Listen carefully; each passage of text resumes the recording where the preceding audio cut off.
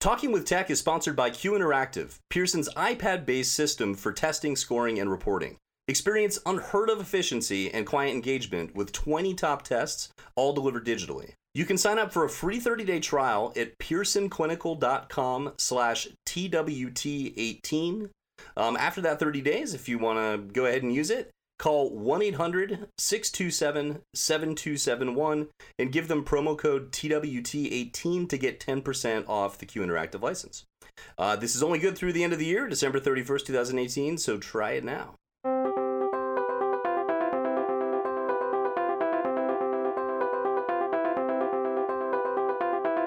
Welcome to Talking with Tech. My name is Chris Bouguet, and I'm here with Rachel Nadel. Rachel, your head. There's something with your head. It looks different. It looks bigger, maybe. Like maybe you got all this knowledge or content from someplace. What's going on? It's exploding with knowledge from Asha. How was Asha, Rachel? I wish I could have gone. It looked amazing. We missed you so much, Chris. Honestly, Lucas and I kept talking about how we wished you were there, and it was amazing. I love Asha, but I have to be honest, I'm tired. I'm really, really tired. Yeah, I bet. I mean, you had presentations and then you were at the booth and you were recording and you tell me, what was it all like? Okay, so first things first, I presented on Thursday at 6:30 p.m. I thought it was a great idea to fly out from LA to Boston and take a red eye at 6 a.m. on Thursday, knowing that I had to present at 6:30 p.m. on Thursday night. So I got there and I got to the airport late in LA. They made me check my bag at the gate. So I was going to just carry my bag on. When I got to Boston, my bag was nowhere to be found, of course. So I already was like cutting it close. And then I had lost my luggage. And I was freaking out because all I thought was, am I really going to present at Asha in yoga pants? Like, is this really my fate? Luckily, somebody had just picked my bag up accidentally. So I got my bag back. I changed in the bathroom of the airport and then went straight to the convention center. I went to the speaker ready room, got all ready, ran into Jill Center and Matt Bod, which was awesome. They were right behind me in line. And they're like, oh, they're chatting with me. I'm like, yeah, I'm presenting. And he's like, yeah, we're presenting too. Like, when are you presenting? I was like, in an hour. And they're like, oh my gosh, that's so soon. So I presented on Thursday night, which was amazing. And I was so... Wait, tell us more. How did that go? How was the presentation? What did you present on? So I presented on AAC and autism, my two favorite things. And what's crazy is that actually they changed the format of my session. So originally it was a seminar, which is 90 minutes. And I think it's 90. Maybe it was an hour. But they changed it to a 30-minute technical session. So At the last minute, I had to just get rid of so much content and prioritize what's the most important. And so that was really challenging for me. So I started the presentation. Actually, two things happened. One, I had a tech guy come in because there were some technical difficulties, of course.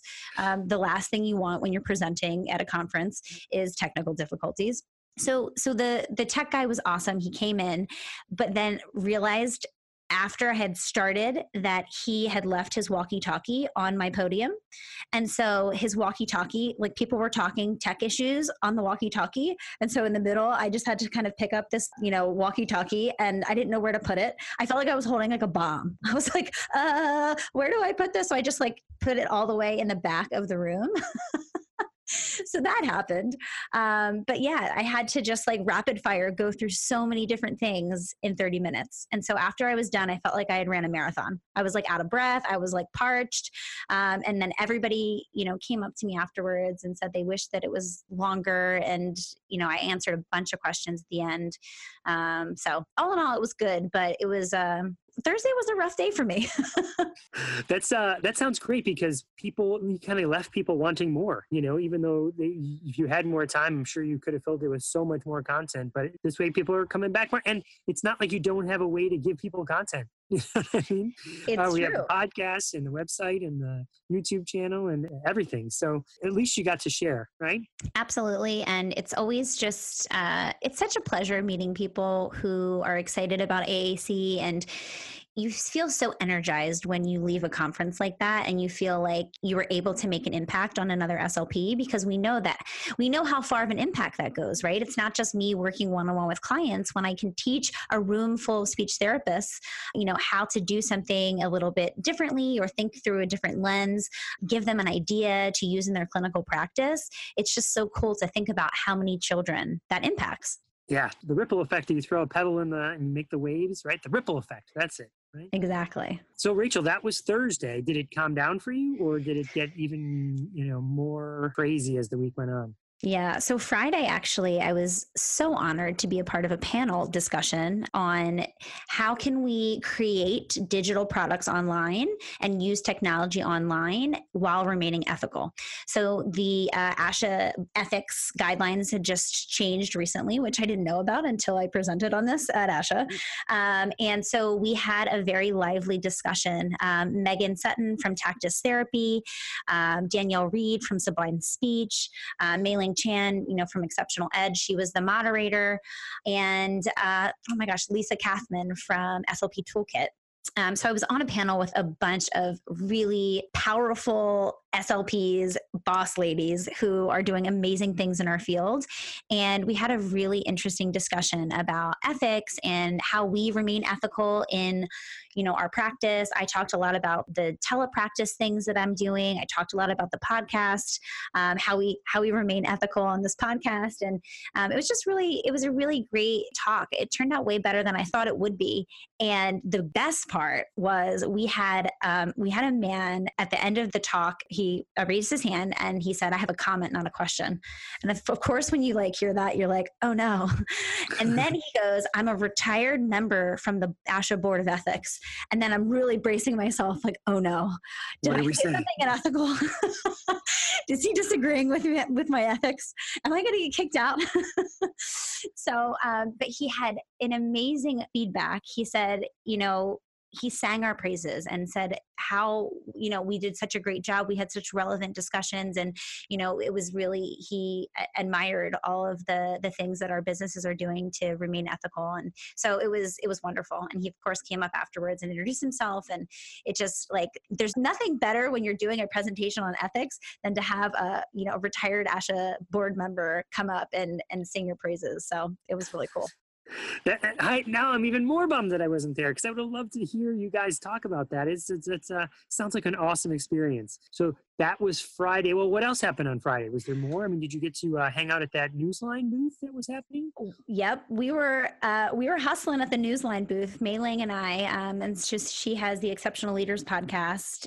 We were doing live interviews. The rest of the conference, I had so many amazing SLPs stop by our booth and say hello and hop on. And we talked with lots of really great people. Some we've already had on the podcast, some presenters and some app developers. And so it was really cool. But I'm not kidding. At the end of Saturday, I was so tired. I had done so many interviews. I had, made so many connections. I was really inspired, but it takes a lot out of you. I can imagine your voice may have gotten a little bit hoarse from talking in that loud atmosphere and then talking all day long to people, right? And you're on all day. Yeah, I get it, but it's so worth it, right? You come back and you're just completely exhausted, but also refreshed in an odd way. Would you say that? Absolutely. What's really great actually is Jenna Rayburn, who actually was just on our podcast, and she was at ASHA. I got to meet her in real life, which is so cool when you have all these connections with people. I know a lot of SLP bloggers and all of these people in the digital space, but we haven't met in real life. And so same thing with Jill Center and Matt Bott. I was like, oh my gosh, we're in real life. I can give you guys a hug. So it's really cool when you can meet people in real life. But Jenna, actually, we did a short interview with her, which we will share with you guys. But she just released a blog post and talking about SLP entrepreneurship and how inspired she was when she left the conference. She says she wrote the blog. I think she had a 6 a.m. flight, and she was writing this blog in the airport while she was waiting for her 6 a.m. flight. So it was 4 a.m. And she's sitting there blogging, but it's a really great read. I would highly recommend it. And, we could link to that in the show notes, but it was so cool because I feel like she just really she really encapsulated the inspiration. When you go to ASHA, you're meeting people from all over the country who are doing amazing things. And one of the reasons that I really like it is that because it's not just AAC related, right? It's lots of different people. You meet people doing things with adults, and you meet people doing things with fluency. And it's a really kind of eclectic mix, but the common thread is we're all SLPs. And there's a lot of really, really cool things going on, out there, and people developing new apps and new treatment protocols, and sharing all of the research that they're doing. So it's really cool. It's a cool place to be. Yeah, I think I saw that there was like 16,000 people there. I mean, some of the pictures were incredible, the number of people that were there. And it seems like that's going to continue to grow year after year. Yeah, I actually think there was 18,000, which I was blown away by. Wow. I think that they came on the loudspeaker. They had this loudspeaker. It was really interesting because I've never experienced that at a NASHA conference, but it was only in the exhibition hall, but they gave kind of I forget what the exact number was, but it was it was 18,000 something, which was really shocking. And it's like, wow, you don't realize how many SLPs there are doing the work that we're doing. And then to think that 18,000 of them decided to go to our national convention is just, it's crazy. Yeah, it's amazing. That's amazing. Well, okay, so let me ask you this. You said you recorded some podcast interviews. What's the plan? How are we going to roll these out so all the listeners get to hear your interviews? Yeah, well, there's a lot of them. So we've been brainstorming, how do we deliver all these wonderful interviews to our dear listeners? So I think that we've kind of grouped them into different categories. And today's interview, we're going to talk about, we're going to put together Jill Senner and Matt Bod and Marlene Cummings. They both presented at ASHA, and they talk a lot about this idea of this expert AAC model and how it's outdated, and we really need to figure out how we can train communication partners. So it's not, an expert AAC specialist coming in and then leaving, but instead, how can we train a circle of support to help communication partners in an ongoing way? And we use the word coaching a lot in these interviews, and I'm really excited to share them. And they both kind of talked about similar things. So I thought it would be a nice little combo. Awesome. And then there's someone named Ashley that you got to meet? Yeah. So Ashley, she's a Talking with Tech fan. Really excited. She found me. I felt so cool at this booth, guys. Every time I would leave, I would have a fan come up and ask where I was. And so I would come back and they'd be like, well, you had another one come saying, where's Rachel? Is Rachel here?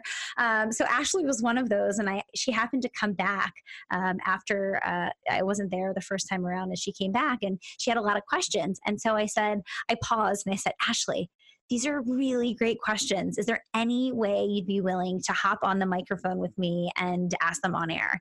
And so she said, yes, of course. So we hooked her up. She put the headphones on, and yeah, she just asked me some questions, and I tried to answer them the best that I could. And so I thought it would be really great because, these are probably questions that some of our listeners are having, and why not share? Why not share, the answer in a more public forum? I love it. I can't wait to listen to these, and I can't wait to listen to the future weeks. So Rachel, hearing about those interviews, it's got me really excited, but it also has me a little bit sad because here you have met Jill Senner and Matt Bod, for instance, right? And all these other people, and you and I have still never met face to face. This is the only time we know each other from the podcast only. Which is so crazy, Chris. I feel like we're besties, and it's just everyone that came up multiple times actually, because everyone's like, "Where's Chris?" I was like, he's not here, and I really wanted him to be because we've never met in real life. Yeah, I know. I feel I think people would be surprised to say that, right? Because we just get along so great in this podcast. We do, and we see each other's face every single week, for at least an hour, if not more. So it's just like, it's so funny to think. And I really love that because it really feels like we are very good friends. And how cool is it that we have technology that allows us to connect on, such a personal level when we're actually, time zones away from each other and have never met in real life.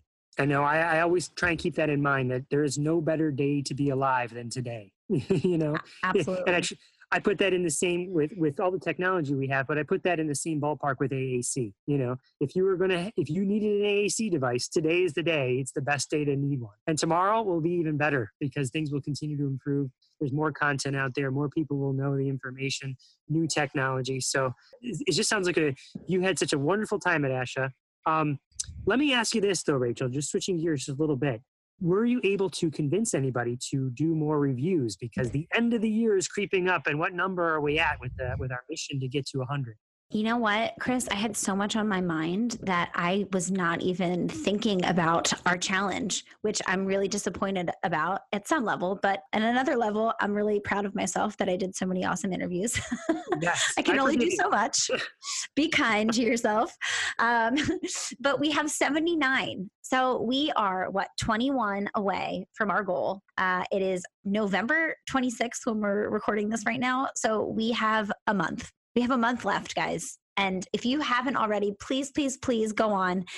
Leave us a review. We've had some really great ones that I'm really excited to share. Actually, people leaving some comments on the reviews.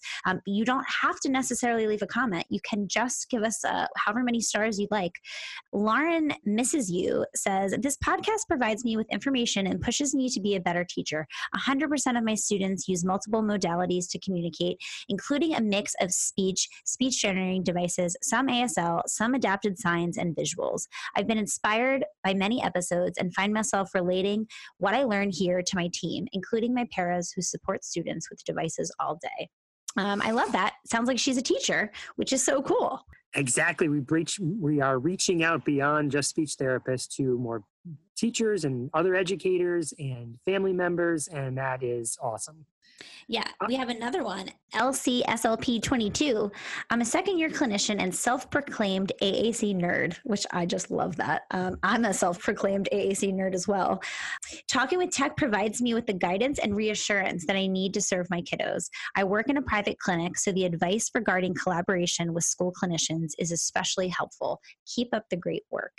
And I love that she talks about the reassurance, because I feel like that was a goal of mine when we started this podcast, and still is, to make you feel more confident about the services that you're providing. And I think at some level, we all second guess ourselves. We all think, oh, like, am I doing this exactly right? Or should I be doing things differently? And so I just, I hope that this podcast helps give you a little bit of confidence about, wow, they do the same things that I'm doing. Not to say that we all have to do things in the same way, but I think that it's nice to hear other SLPs that are doing things that are similar to you or have similar, train of thought when it comes to the things that come up in our practice.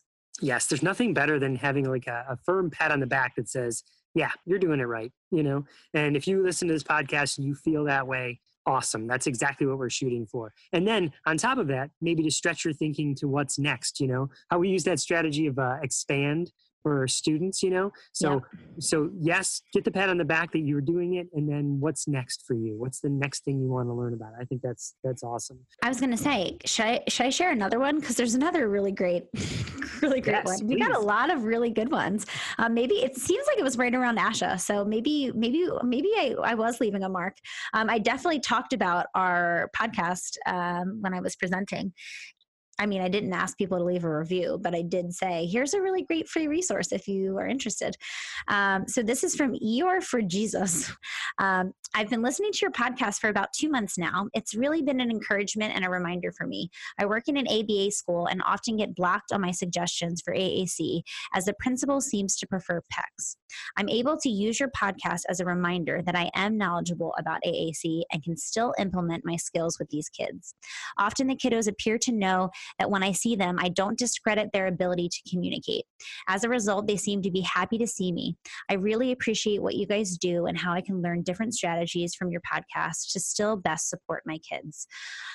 I love this one, because I feel like kids know who believe in them. And I really, really believe that, you know, and if we don't presume competence and potential, you know, I really feel like kids feel that. And I think that it's a mark of a really great therapist and teacher.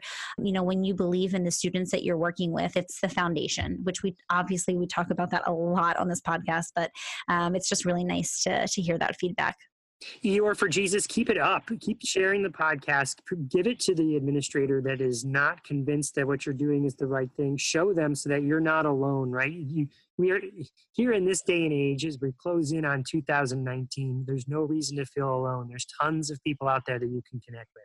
And so thank you for sticking with it. And thank you for trying to change people's minds about AAC and believing in the students. So Rachel, is there any more reviews? Yes, there are. AAC Actual Talk SLP says, I heard about this podcast by participating in the PRC AAC Journal Club. I listen while I work out, clean, or while driving, and literally get, and he used an emoji, like 2 hands up, like, woohoo. As an AAC therapist, it's helpful sometimes to hear the issues I confront daily with carryover and myths about AAC are not isolate, that I'm not alone in my quest to advocate for communication. You guys inspired me to start my own AAC blog, aacactualtalk.com. Thanks for all you do.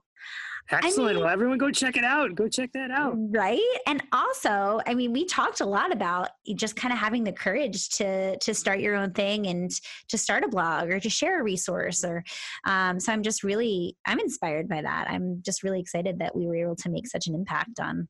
Well, so Rachel, that was, so I participated in that research club. So maybe it was I was one of the people that did one of the initial presentations this year for the journal club. And I shared, of course, about the podcast in the journal club. So maybe that person heard it from me. So awesome. I'm so glad. That's so great. That's awesome. Yeah. See the reach that we have? We don't even realize Chris Lucas and I don't always realize that when we're having these conversations that, you know, they're actually going out into the universe and other people are listening. So it's good to hear that, you know, not only are people listening, but people are really liking the podcast that we're putting out. So I'm very grateful.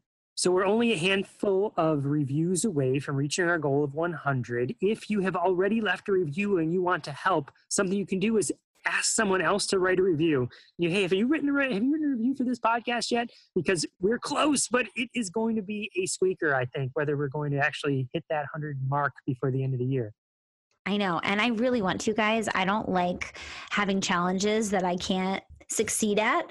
I'm not super competitive, but when it comes to like making my mind up to something and I say it out loud, then I always follow through with it. So we really need to get there. I am not opposed to begging and pleading and like spamming everyone's like social media. Don't make me go ask my aunts and uncles and cousins to go just leave reviews for us. For like, please let it be authentic ones. You know, I'm mad at my mom because my mom said she would write a review. She's listened to a few episodes and she's like, still, I sent her a video on how to leave a review because she was confused. And I'm like, if I don't see that review soon, Mom, we're going to have an issue. Well, maybe you'll see her for Christmas. That can be like a holiday present to you. Yeah. Don't worry. If there's no review by December 25th, I'm going to be like, listen, pull your phone out and figure out something nice to say about this podcast. All right. So without further ado, I cannot wait to hear these interviews from ASHA 2018.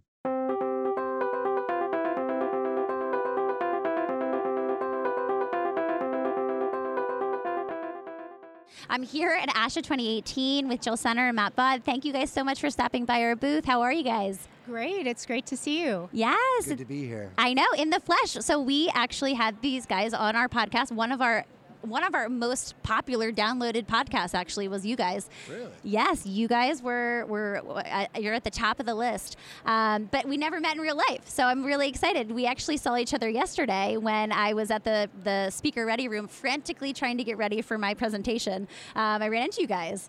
Yeah, it's great to meet you in person. Absolutely. So tell me what you guys are doing here, what you're presenting on, how many talks are you giving? Yeah, this morning we actually gave a talk on our research. We did a technical presentation on our parent instruction and partner augmented input. That was earlier this morning. That was a lot of fun. We did that with our colleague Kathleen Post. And actually we're sharing our handouts as well for people who didn't get a chance to make it there. Oh, that's amazing. So where can people find them? We will have them available on Technology and Language Center's website, which is www.talcaac.com. We will definitely link to that so all of our amazing listeners can have access to that. So you spoke this morning for the technical session, and then you're speaking later tonight? No, Saturday morning, 8 o'clock. Oh, Bright fun. and early. Wow, that's exactly what I want to be doing Saturday morning at 8 a.m. Hopefully I'll be out of bed by then. It'll be all right. I'm a morning person, so it's okay. Yeah, Matt will just talk for the first hour, and I'll just kind of wake up slowly. You'll drink your coffee, and then you'll arrive mentally to the talk by the end, right? Exactly. Yeah, tomorrow's session is actually on improving staff development, professional development for school staff. So we'll be talking a lot about the 8-step model that we've adapted from Kent Walsh and McNaughton and how to utilize it with school teams. Yeah, so just for our listeners who maybe didn't listen to your episode, which I would highly encourage you guys to go back and listen because it was fantastic. Just brief overview of what your framework is. So we use the Kent Walsh McNaughton. It's an 8-step process where you go through things such as a pre-test, where you get a little baseline of what's really going on in terms of reality in the classroom, and then you go through different steps. And part of it is in terms of an in-service component, but most of it actually happens live within the classroom. And like our last study, the study that we just talked about today, was actually happening, things within the home and doing some of the parent trainings that way. So as you go through the different stages, you get some demonstration, you get some a verbal practice, and a lot of you guys have heard s'mores, and that's what we use to kind of tie everybody in there. And then we go through control practice, which is where we start bringing in the coaching element into the classroom. Control advanced practice, which is where you pull back, but you're still giving them feedback, you're still coaching them, and then we kind of get to see it in terms of post-test, like what happens now that we did this training. And usually pretty quickly we do see a significant change with the communication partners. And I just spoke with Marlene Cummings, and it's just, I think that the baseline and the pre-test and post-test is so important. We don't even realize, the gains that we make without having that objective data to look back to. And I think it's a misstep a lot of times. Well, and a lot of times people want us to skip the pre-test. They don't see it as an important element. Let's just go straight to the training. And the reality is that people don't always recognize their own habits and ways of communicating. So when they have a chance to watch their own baseline on their own, it can be incredibly eye-opening. I do that when I watch myself on videotape. Oh my gosh, I asked 5,000 questions and didn't give any pause time. But watching oneself on video is a really fabulous way to get a good picture of reality and what's happening in the here and now.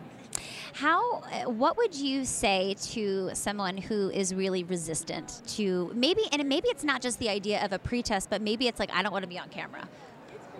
Well, because how we do in terms of like the partnership, right? We know coaching is all about establishing a partnership. When we talk about watching the video, they do that on their own. So I think that's where we get a lot of the buy-in, where they're like, we don't want to be on camera, but we're not watching it together. We want you to watch it to identify things that you want to work on. So I think that's where we got a lot more buy-in. And in our school district where I'm at, the whole videotaping is built into our mentorship. So nowadays it's easy for me because whether you're a first year or second year teacher, they have to do it. They're doing it for all their other things with their mentor and mentee. Even the mentor has to be videotaped. So it's kind of a culture change in our district, which is really wonderful that coaching is just a natural element. So we don't get as many kickbacks with it, but there are districts that we do consult with that have certain barriers in place, just like you can't videotape. So I think those are some of the things that we still struggle with at times. Absolutely, and I think that we really need to shift the paradigm through which we're practicing to more collaboration. It's not this expert model that's outdated. And my last question for you guys is for SLPs who are out there who maybe have those limitations in their school districts and they feel like, I want a collaborative model, but like no one's really supporting me. What are some things that those clinicians can do to kind of get the ball rolling? Well, one of the things that I know Matt has done a lot in his district is work with administration to try to get the buy-in. Mm-hmm. Present the data. There are really good research projects out there now that show that this works. And so we need to do what we know actually works. Absolutely. And I think start small. Like find that most classrooms, most districts have one teacher that's awesome, that'll try anything. So I think that's what you do as a speech path. You find that go-to person, try it, get the buy-in, and that's kind of what happened. We'll get that takeover that way. And I think too, I remember years ago when I first started practicing, I was nervous to do that kind of model, right? I felt like, who am I? Like, I just got out of school. I don't really know what I'm doing. And so I think that there's this fear internally with SLPs that they kind of have to get past that. Well, I know in terms of like our district, our speech paths actually said that they're scared to coach. So like we took part of our framework and actually did a coaching lab and trained them, worked them, and also we did other resources. And I know like Jill, we always talk about Gym Night. We used a lot of those training resources to help get other staff members comfortable. Yeah, and I think one of the things, again, that Matt had already mentioned that's really critical about coaching is collaborative. Coaching is establishing a rapport. Coaching is being a good listener. Coaching is giving objective feedback so that the person can problem solve on their own. Coaching is helping the individual being able to figure out what they want to work on. So that's really more what coaching is. Coaching is not necessarily an expert, like you said. Coaching is someone who has to have a very good working knowledge of the strategies that they're trying to teach so that they can model them. But coaching really is collaborative, and it's developing those rapports. It's sitting down in the lunchroom with the teachers and talking about your day and just getting to know one another so that it really can be much more comfortable and much more natural. Yeah, we just had Jenna Rayburn, who is working in the preschools. She has a huge paid teachers following. She does a lot of stuff with AAC in the preschools, and part of our conversation was sometimes you just have to talk about things that are not speech therapy related to build that rapport and that trust. And once you get there, then you're able to do so much more. But sometimes it means taking a little bit of time out of your day to just talk about whatever it is that teacher or SLP wants to talk about that day. Oh, completely agree. There's times where I walk into a classroom and it can be difficult walking in there and seeing things happen, but it's like I take that out of my mind and set and just exactly as you said, like establish that relationship. Have fun with them just so they trust you and you get to know who they are too, so it helps you when you do coach. Absolutely. So what are you guys most looking forward to the rest of your time at ASHA? Oh man, there's so many sessions that we've wanted to see. I know. So many sold out sessions where we're sitting in the overflow and I know. Saying yes, this. So just more of the same. Getting to hear some new ideas, getting to sit in on some really cool sessions, getting to check out some of the new technology in the exhibit hall. It's really been a great experience. ASHA is always a lot of fun. And I'll be kind of nerdy. I kind of like the posters to see some of the research out there. It's nice. Yes, I know. There's so much. I feel like it's almost overwhelming in a lot of ways, but I think you always leave feeling really tired, but also really inspired. You have talked to people and have different perspectives and new ideas to share, and so I think that it's such a special time of year, right before Thanksgiving always. Well, thank you guys so much for stopping by. I'm really excited to see you guys in real life, in the flesh, and I'm really excited to share this with our listeners. They love you. They love you guys. So we're going to give the people what they want. Well, thanks for having us again, and it was fabulous meeting you in person. Thank you. Awesome. You're welcome.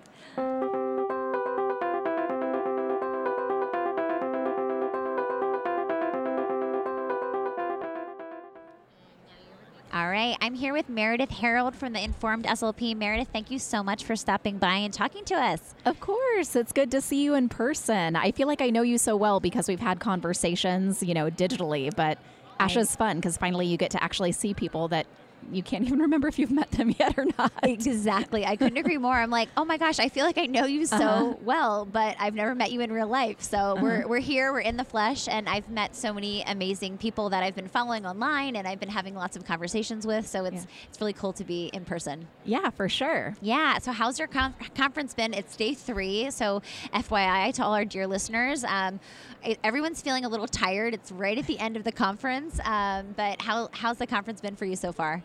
Yes, exhausting. And when I was a PhD student, I would come to all the ASHES and come and just kind of meander around and listen in talks and read posters. And it was just nonstop learning. But now that I have my Informed SLP website, it's other things too. So it's learning on top of talking with people and getting feedback from people and having meetings with people. And so it's a whole another level now.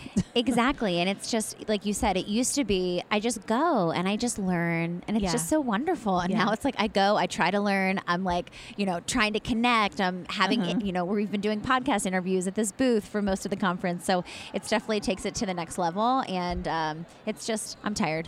Yeah, ditto. So tell me a little bit about the Informed SLP. I love what you're doing, and I would really encourage all of our listeners to follow you on social media. And, you're doing amazing things. So just explain to our listeners who might not have heard of the Informed SLP what it is. Yeah. So I'm a trained scientist. So I got my PhD with the intention of working as a scientist and running a research lab and producing evidence for our field.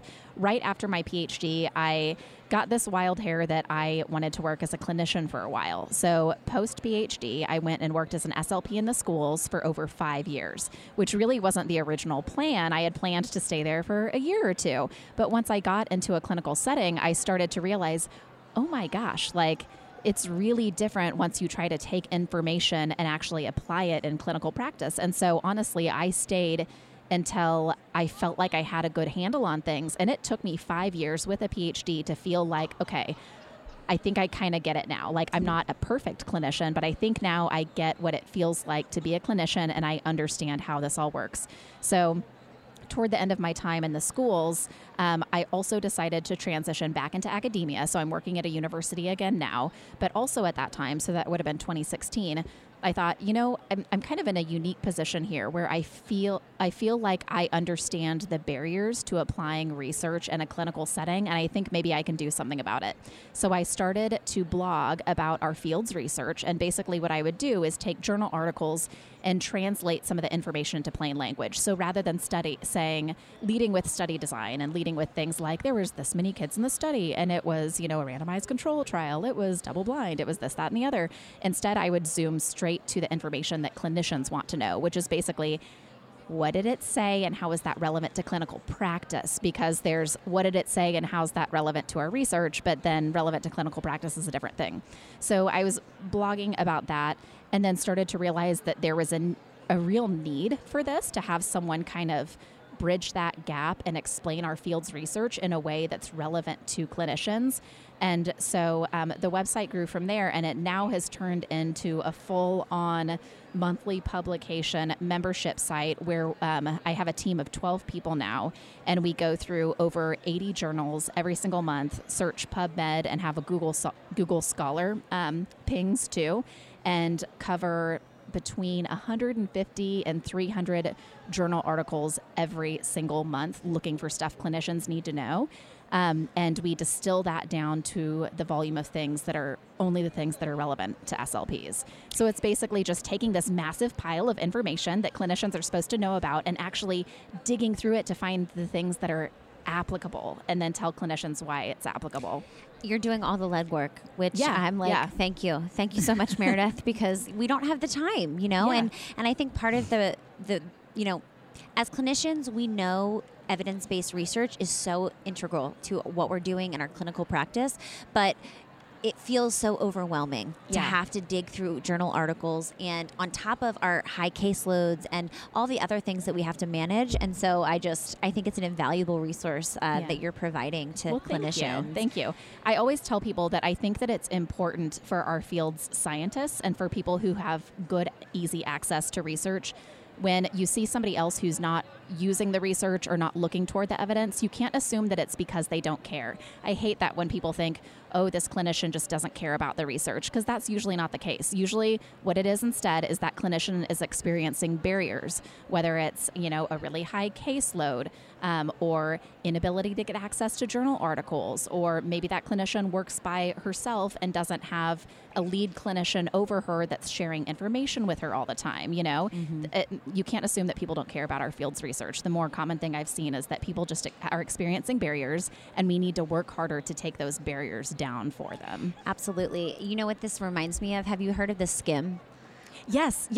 Oh, that's so funny that you say that. So when I first started the Informed SLP, I was a little bit nervous about putting snippets of information out there and how that would be, taken. And the SCIM was one of my inspiration websites. Yeah. So the fact that you've made that connection is hilarious, because that's one of the things that I was looking at early on, where I was like, the SCIM does it for news. So it's reasonable that I should be able to do it for research. It basically is the SCIM for research. I know, exactly. It's exactly what I think of, because I love the SCIM. Yeah. And I'm like, thank you, SCIM, for not only going through all of the news headlines, but also making it, easy to digest and entertaining.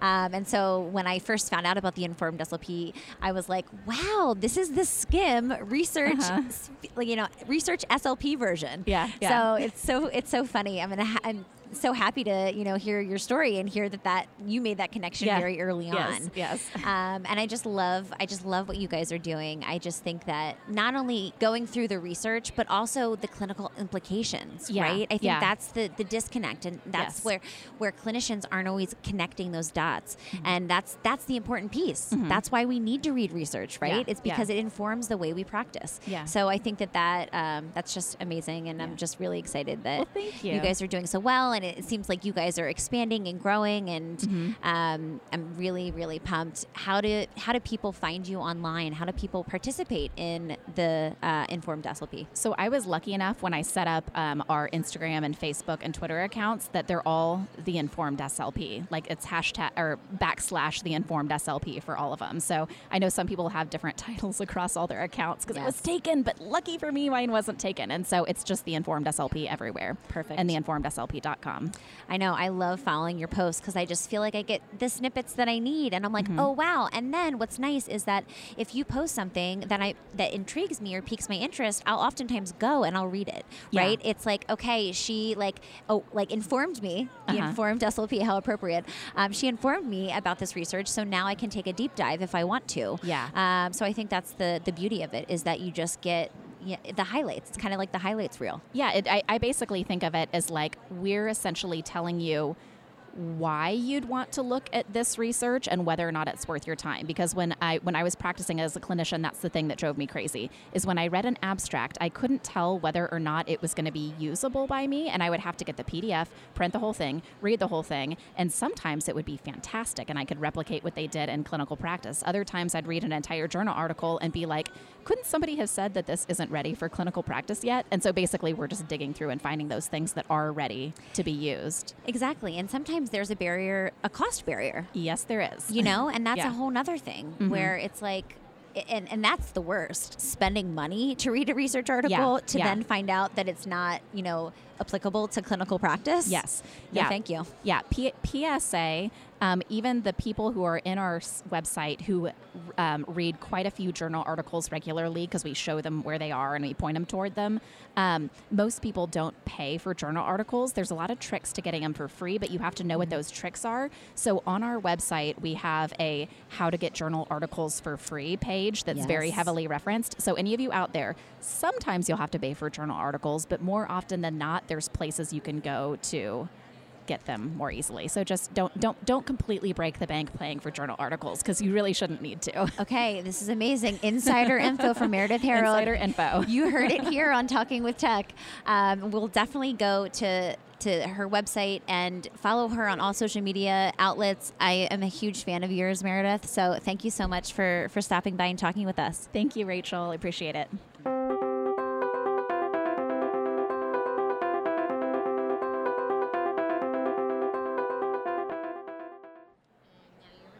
Awesome. So I'm sitting here with Ashley. We're in the middle of the ASHA convention, and I'm so excited because she is a fan of our podcast, and she had a question, so I wanted her to ask it on air. Ashley, how are you, first of all? How's your conference going? I'm doing well, learning a lot and seeing so many ideas and new research. It's just great to be here. Awesome. So Ashley was at my session last night, and she found me, and she was like, I have so many questions. And so I was like, perfect. I hopefully have some answers. So I just wanted to share them with our audience. So Ashley, what is your question? Well, I have some new users of AAC devices, and I wasn't sure how to incorporate core versus fringe words onto their devices and how to organize those folders or those vocabulary groups. So as far as the organization, it kind of depends on what system you're using. And a lot of the systems have them organized in a very strategic way, which is good because you can use the templates. When you're thinking about core versus fringe, it's important. The organization is less important because kids will learn the motor plans. I've worked with some kids that have their fringe folders at the top of their screen and others that have it on the bottom. It's kind of depends on each case. I have some kids that I work with who, their visual scanning isn't strong at the top or they prefer bottom. So, there's some clinical decision making when it comes to how you're organizing a device. But when it comes to what vocabulary we're targeting, it's really important to first consider what kind of user is picking up the device. If it's a child who has been using a system for years and can navigate to all the fringe, then I'm going to really emphasize the core. If it's someone who is just picking up a device, maybe they're nonverbal, they have autism, then I might do something where I'm focusing more on fringe in the beginning. I always tell clinicians that fringe vocabulary is really great because it's concrete. And in the beginning stages of AAC, we really need concrete, we need fast, we need motivating, reinforcing, and sometimes, core takes a little bit longer. So when I'm trying to get buy-in for a device, I'll typically start with fringe. Now, it's easy to get stuck in fringe, though, and that's what my talk was last night. I was talking about we don't want to just get stuck requesting, nouns. We want to expand, and core words are really great for that expansion of language. So, making sure that we're introducing those core words at a very early age, because they take tons of experiences to learn, what they mean. I was talking to someone after the session last night, and they were asking me about LAMP, and a system, and I was saying, it's really important to kind of balance what vocabulary you're choosing to hide versus mask. So there's a lot of kind of considerations that go into it, but hopefully I answered your question. Yeah, no, definitely, it's a good place to start, and then to grow and continue to develop the use by introducing those core words as needed or as they learn, because I'm also noticing that my kids don't understand a lot of those words, and they understand so many nouns, but those higher or later developing concepts are not well, exactly. So fringe words are what's called picture producers, right? Mm-hmm. If I said draw a truck, you could draw something that resembled a vehicle. If I said draw the word go, like what would you draw? And I think that especially kids with autism, they're very literal thinkers. Absolutely. They're concrete thinkers.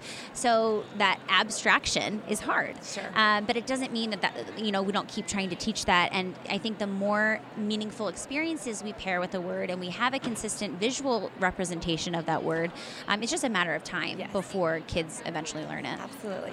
I had another question about having a button that has more than one word on it. So is it called chunking or grouping words? I'm not sure what the term is, but what are your thoughts on that? Yes. So I have a lot of thoughts on quick fire phrases, which is one of the words, one of the kind of terminology words to use. I caution using quick fire phrases too much. And here's why. Quick fire and a chunked phrase is really great in a social context where you need to say something quickly. So I live at 125 Lincoln Boulevard, for example. That's something that we could put in a quick fire phrase because we need to get that information out quickly. Same thing with peers. Sometimes peers won't have the patience to sit and wait for a child to, put a 4 or 5 word phrase together on a device. But then, we can just click a button and it says it. So there are contexts where I think quick fire phrases are really, really useful. But if we use them too much, then we're not teaching the foundation and building blocks of sentences. We're not teaching the language. I always give the example of the I want phrase. I don't know if I gave it last night. I was so quickly trying to convey so much information. We only have 30 minutes. Exactly. So not enough time. Yes, for our listeners who don't know, they changed the format of my session. I thought the seminar is 90 minutes, and they changed it to 30. And so I had to whittle down my presentation to what felt like basically like the bare bones minimum. I wish it was 90 minutes. It was I really sad that it was only 30 minutes. I appreciate that. I felt like afterwards I had ran a marathon because I was talking so fast. But I forget now what the question was. Oh, it was saying about the I want phrase and then using that as the quick fire? Yes. So the problem with chunking I want together is that we don't then teach the individual meaning of each word. So then that's when you see overgeneralization. We see the kids who are scripting I want because we haven't taught the difference. So instead of teaching I want and just focusing on want, for example. So you could say want cracker instead of I want cracker, but then you can say mommy wants cracker, you want cracker, want more. We can do so many things and so many pairings with the word want that we wouldn't necessarily be able to do, or it would overgeneralize. So I think that's part of the problem with chunking these words together. We're not teaching the units. And that's when kids will, sure, they can memorize it. Yeah. I mean, I have so many kids on devices right now, not because of my teachings, but because of other teachings. They just rapid fire, I want fill in the blank noun. And so it's just part of the problem is they're memorizing that motor plan, and they're like, I know what to do in front of a noun. I put I want. Yes. And then once kids get older, I always tell the example. I show a picture of a kid on a trampoline. I say, what's he doing? I want jumping. Okay, no, he is jumping, but you clearly don't understand the difference between I and want. Together. Exactly. Okay.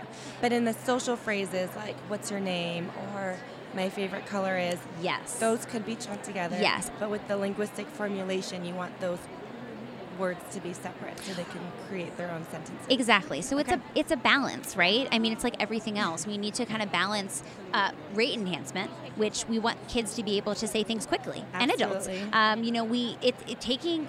Saying things on devices takes time. Building sentence on devices takes time. And so we don't want everything to be laborious. We don't want everything to be a lot of work. Absolutely. And sometimes there's very appropriate situations where you would want social language to be chunked. Okay. But just we can't do all of that. Okay. And I think that it's just important as SLPs to guide the team as to, what are we deciding to chunk together and what are we deciding to actually teach as the concepts. Yes. Perfect. Okay, there's one other question I had with Go for it. with regard to grammar. So when the kids do say, I want apple, or the boy jump, when do we add those grammatical morphemes like I want an apple or the boy jumped? How do you incorporate the morphology into Yes. an AAC device sentence strip? So a lot of these robust systems, they have those settings available, which is really nice. And some of them, you can specify which specific grammatical, morphological ending that you're using, which I love. Yes. The way that I think through it is, are these kids putting the concepts together in the right way? And sometimes I work with kids and I'll model, and I'll say, I want the apple. And they'll pick it up so quickly and it's like, great. If they pick it up quickly, I'm like, go Then you for include it. it, right. Exactly. Now, I will say the caveat with that is sometimes they just memorize it though, and there's the no in front of understanding because what is the? Yeah. And then I have to teach. Well, the goes in front of a noun sometimes. Yeah. So like Yes. grammar's tough. I would say focus your energy mostly on core concepts. Okay. So I would say before working on grammar, I want to see a lot of linguistic understanding of those core word concepts. Now, we always need to be a step ahead, right? We need to model a step above. So I might model morphological endings and see what happens. Okay. I'm definitely modeling them verbally. Yes. But also on a device, I think that, we need to keep challenging the clients that we're working Sure. with, because I can't tell you how many times I've been like, I don't really know if they're using it consistently and all these things. And then I introduce a morphological ending and they totally get it. They understand. And I'm Okay. like, wow, that was so, crazy. like if they were to put I want apple, you could rephrase it and say, oh, you want an apple. Yes. And build on what they say, like early intervention. Exactly, type of and I would reinforcement. and I would always do that verbally. So that's the important thing. Now, sometimes like putting on a device, it depends. It kind of just depends. Yeah. But I don't think there's harm in trying. Okay. And seeing if they're at a place where they can kind of like get it and pick it up. That's a good idea, though, to model it and see what they... Exactly. And model without expectation. Yes. Just put it in and see. Sometimes kids are so savvy and they'll like, oh, I see that ing. Like, I can change it really quickly. Yeah. And there's some really cool things that some of the apps are doing with the more logical markers. I noticed that they have all the tense markers and yeah. agreements. So it's nice that there's an option, but it's like, when do you introduce that? And they're not at that level yet, but yeah, that's a good idea just to model it and see where they Perfect. Where they are and do you have any? Yeah. Do you have any other questions? No, that's it. That's really helpful. Thank you so much for all these answers and for chatting with me about this topic. Of course, Ashley. Thank you so much. I'm really excited to talk with our fans and to answer some questions. We're always curious what you guys think. So, if you have a question, please don't hesitate to reach out to us on Facebook. We have an awesome Facebook group where lots of people ask questions, and there's a great dialogue. And also, you can just send us an email if you don't want to do it in a public forum. But we're here to help and to answer any questions that you guys have. So thank you so much, Ashley, for stopping by.